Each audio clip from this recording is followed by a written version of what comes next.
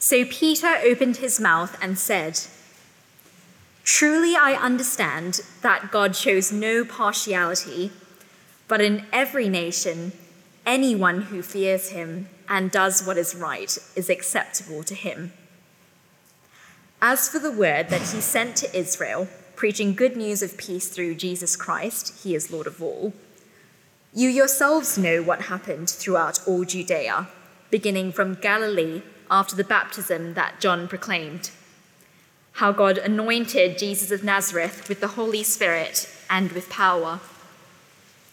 He went about doing good and healing all who were oppressed by the devil, for God was with him. And we are witnesses of all that he did, both in the country of the Jews and in Jerusalem. They put him to death by hanging him on a tree.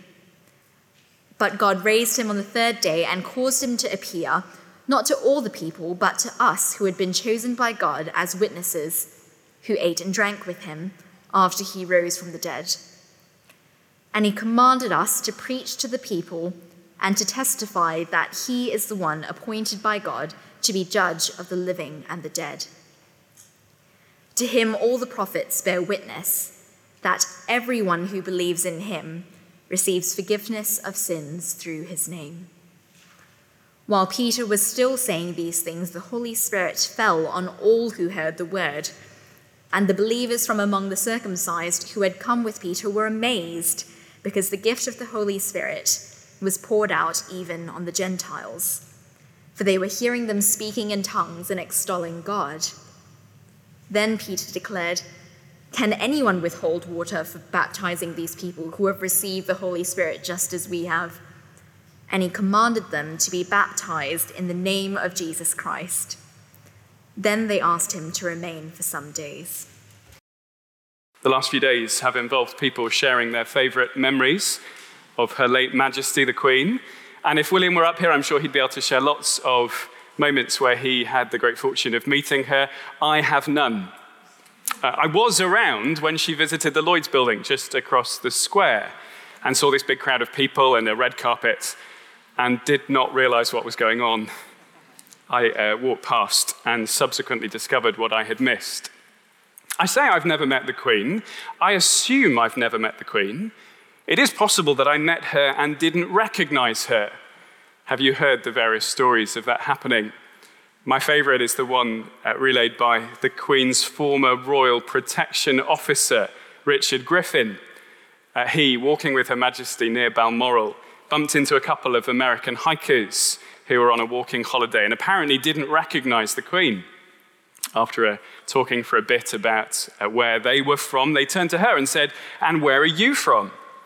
"Well, I live in London," she said, "but I do have a holiday home just the other side of the hills." "How often have you been coming up here?" "Well, ever since I was a girl, so 80 years. 80 years? Well, in that case, you must have met the Queen." Quick as a flash, she said, "Well, I haven't, but Dick here meets her regularly." And so they turned to him and say, "Oh, you've met the Queen, what's she like?" And he knew he could wind her up, so he said, "Well, she can be very cantankerous at times, but she's got a lovely sense of humour." Before he knew it, they put their arms around him, get their camera, and give it to the Queen to take a photo of them. Well, he insists that they swap round and take photos of everyone, and then they wave goodbye without acknowledging what's going on. And as they leave, the Queen leant into him and said, "I'd love to be a fly on the wall when they show those photos to their American friends, and hopefully someone tells them who I am." Well, we've had lots of people, haven't we, tell us who the Queen is over these last few days. And one of the big things that people have commented on is her faith in Jesus. A few months ago, the historian Robert Lacey pointed out that of all the books written by the Queen, there is only one that she chose to write a foreword for, and that is this one, The Servant Queen and the King She Serves, a book all about her faith and trust in the Lord Jesus. Robert Lacey said, "This is a monarch who sees a greater monarch." The Queen herself put it like this, For me, the teachings of Christ and my own personal accountability before God provide a framework in which I try to lead my life. And so as we remember Her Majesty this evening, it is right that we remember the God and King who provided a framework within which she chose to live her life.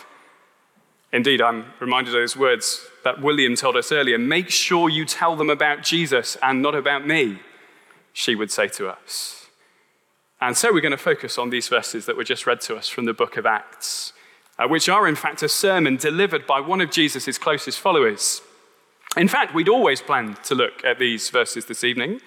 We began a series of talks in this book of the Bible just last weekend and gave it the title, One King to Rule Them All, which was meant to be a Lord of the Rings pun. But actually that title feels so much more relevant this week as we consider the Queen and the greater monarch who ruled even her. Whether you are someone who has been profoundly touched by the death of the Queen or are quietly carrying on your life as normal, all of us will benefit from thinking about the one King who rules us all and the impact that he made on the life of Her Majesty. We're going to see two things in particular in these verses. And first, she worshipped a God who shows no partiality. The God who shows no partiality. That much is clear from the very beginning of Peter's sermon. If you just turn back to verse 34. Verse 34, so Peter opened his mouth and said, truly I understand that God shows no partiality, but in every nation, anyone who fears him and does what is right is acceptable to him. God shows no partiality, no favoritism, no bias.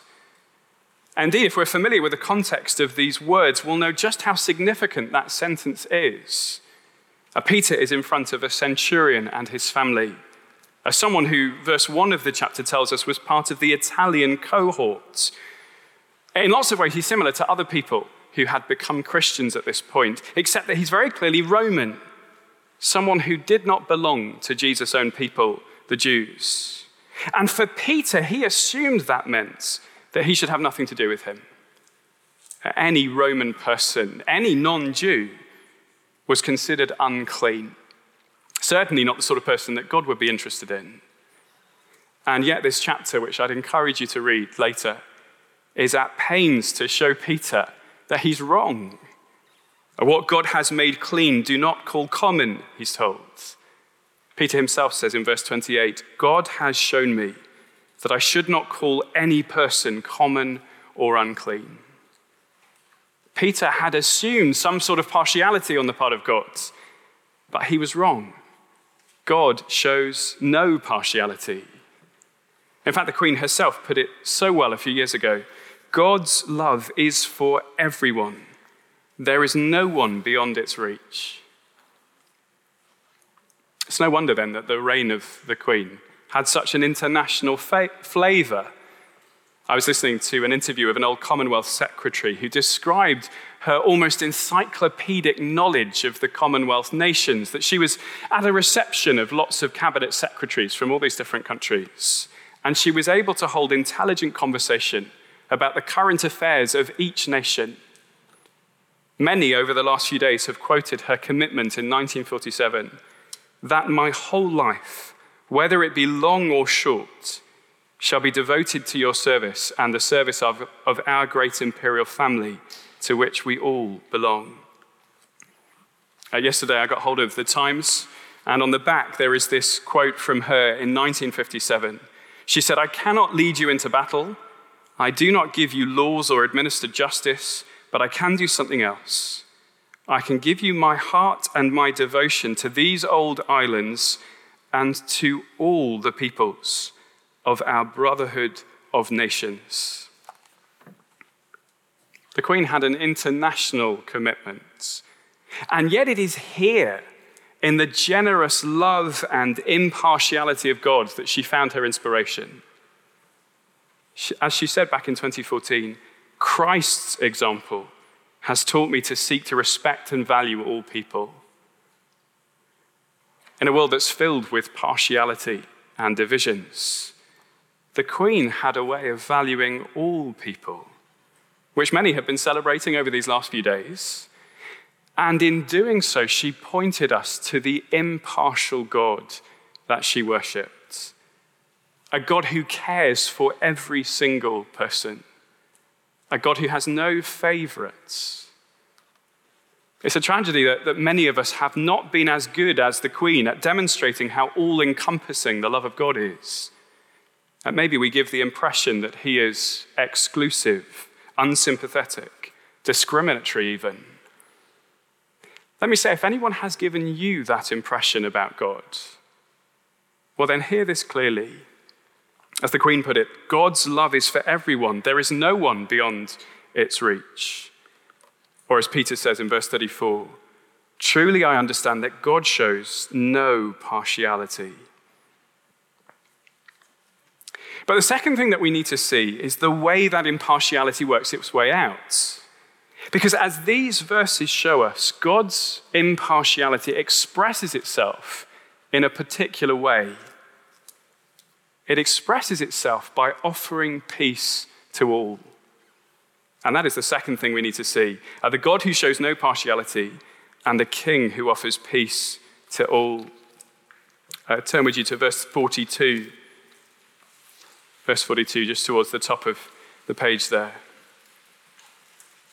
Peter says, and Jesus commanded us to preach to the people and to testify that he is the one appointed by God to be judge of the living and the dead.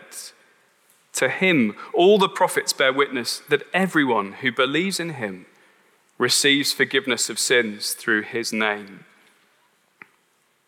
Peter was one of Jesus' closest followers, and he reveals here the commission that he received from Jesus before he left, to proclaim the lordship of Jesus, to preach to the people and to testify that he is the one appointed by God to be judge of the living and the dead. God is impartial because he wants this news to be proclaimed to everyone. But so far, it probably doesn't sound a lot like peace. I've said it's a message of peace, but, well, this actually sounds much more like a message of judgment, doesn't it? A warning that our wrongdoing does not go unnoticed. He is the one appointed to be judge of the living and the dead. Maybe you saw on Friday when the Prime Minister, standing in the center of St. Paul's Cathedral, read from Romans that we will all stand before the judgment seat of God. She's right. And if that is all that Jesus' lordship meant, it would be momentous news, but it would be surely terrible news for us. If you are anything like me, you'd be glad if you didn't have to hear that proclamation. And yet the message goes on. Verse 43, to him all the prophets bear witness that everyone who believes in him receives forgiveness of sins through his name. And there you can see why it is news of peace. Because though we are rebels against God, though every one of us rightly deserves his judgment, he offers us in Jesus a way to be forgiven, to have peace with him. The Queen herself put it like this: although we are capable of great acts of kindness, history teaches us that we sometimes need saving from ourselves, from our recklessness or our greed.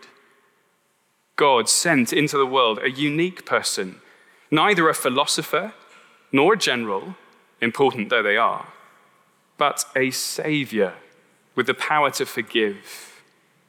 Forgiveness, she says, lies at the heart of the Christian faith. It is the news that anyone can be forgiven. Anyone can be put in the right with God, given a sure hope of peace, of eternal life with him. It is the best news, the best offer that anyone could receive. And the point of these verses is that that offer is extended to anyone. God shows no partiality. He wants everyone to hear that offer. To Jesus, all the prophets bear witness that everyone who believes in him receives forgiveness of sins through his name. Whoever you are, wherever you're from, God shows no partiality. His offer of forgiveness is available to you. At midday yesterday, just down the road, the accession proclamation was read from the Royal Exchange. It's not that far from where I live. I found out a little bit late, but decided to cycle as quickly as I could from Mile End. Found some bike racks that were conveniently empty because there was a sign saying, "Don't park your bike here." And left my bike in order to run down to Bank. The Clarenceux King of Arms, Timothy Duke, announced to thousands of us that Elizabeth II had died, and that the crown had passed to the Prince Charles Philip Arthur George. And as I lifted up my smartphone to join the canopy of phones that was recording the event, to take a panoramic photo of everybody there, one of the things I was struck by was the international nature of that crowd. Some of them were tourists, others from around the world who've made their home in London, but all of them, without distinction, able to hear the news that King Charles III was king. I went because I wanted to be a part of history, but it turns out it's a very convenient illustration of this talk from Peter. Before this point in the Bible, the focus of God's saving news had been Israel. As Peter says in verse 39, Jesus had been operating in the country of the Jews and in Jerusalem. And so a centurion, a Roman no less, would have little opportunity to hear of the forgiveness that Jesus had to offer. But captured for us in the pages of Acts is the moment when that news breached the dam, when the audience, hearing the news of Jesus' kingship, was expanded to cover the whole world. And unlike yesterday's accession proclamation, Jesus' kingship changes everything. The news that King Charles III is king, it is a significant moment in history. But the news that Jesus is king means that forgiveness is available to all the world. To Jesus, all the prophets bear witness that anyone who believes in him receives forgiveness of sins through his name. And I take it that is why the Queen was so unashamed to identify with Jesus Christ. Indeed, why she, the Queen, who should have been the person proclaimed, took on the role of proclaimer. Why she said, make sure that you preach about Jesus, not about me. Why so many of her recent Christmas Day messages were focused on the Lord Jesus. The Archbishop of Canterbury has described her as England's greatest evangelist because she was someone who recognized the kingship of Jesus and realized it was news for everyone and took the opportunity that she had to reach a global audience. Maybe you've heard those Christmas messages over the last few years and been struck by the hope that she speaks of in Jesus. But the new year has quickly crowded out any chance of doing anything about it. I guess there will be people here who haven't yet accepted the peace that is offered in Jesus. Well, if that's you, let me suggest there is a reason why the Queen reminded you of it year on year.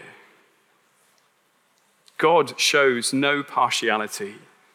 He extends his offer to you. If you want to hear more about it, please come along on Wednesday to hear more about the small groups and the opportunity to find out about Jesus. Or if you're a student, come along the week afterwards to a building around the corner where we'll do something similar. And for those of us who do know peace with God, who have embraced Jesus as our Lord and Savior, well, I think this passage is an important challenge to our view of God. I wonder, do we really believe in an impartial God, one who offers his good news to all, one whose love is for everyone, that there's no one beyond its reach? Or have we started to believe that there are those who are just slightly beyond his reach? Are those that he might even be disinterested in? Have we introduced no-go areas that cause us to hold back from sharing the message with some? Yesterday afternoon, Timothy Duke got to proclaim to an audience of thousands from around the world that King Charles III is king. But if you are a Christian here, you have been given the opportunity to proclaim that Jesus Christ is king. To follow in the footsteps of Peter and of Her Majesty in proclaiming to all, without barriers, without partiality, that everyone who believes in him receives forgiveness of sins through his name. It's a question worth asking, isn't it? Do we really believe in an impartial God? Will have been embarrassing for those American hikers when they got home, won't it? I'd like to be a fly on the wall when they got told, because they failed to recognize Her Majesty the Queen. They mistakenly obsessed with that royal protection officer and missed the one that he served. But it is an even greater mistake to obsess over the Queen and to miss the one that she served. She was a monarch who saw a greater monarch, one who pointed to the Lord Jesus and to the peace that he offers to all. And she is now enjoying that peace for herself. Just as we've been singing for 70 years, God has saved the Queen. She is with him in glory. But it's not because of the great things that she did. It's not because she is royalty, but on the same grounds that he will save any one of us, because she recognized the Lord Jesus and she put her trust in him. She is in glory now, and any of us can join her in the glory of the Lord Jesus. To him, all the prophets bear witness that everyone who believes in him receives forgiveness of sins through his name. Even as we're in a period of national mourning, here is a message of real hope. And it is a message of hope for the world. The Queen concluded her 2018 Christmas broadcast like this. The Christmas story retains its appeal since it doesn't provide theoretical explanations for the puzzles of life. Instead, it is about the birth of a child and the hope that birth 2,000 years ago brought to the world. Only a few people acknowledged Jesus when he was born. Now billions follow him. I believe his message of peace on earth and goodwill to all is never out of date. It can be heeded by everyone. It is needed as much as ever. Amen.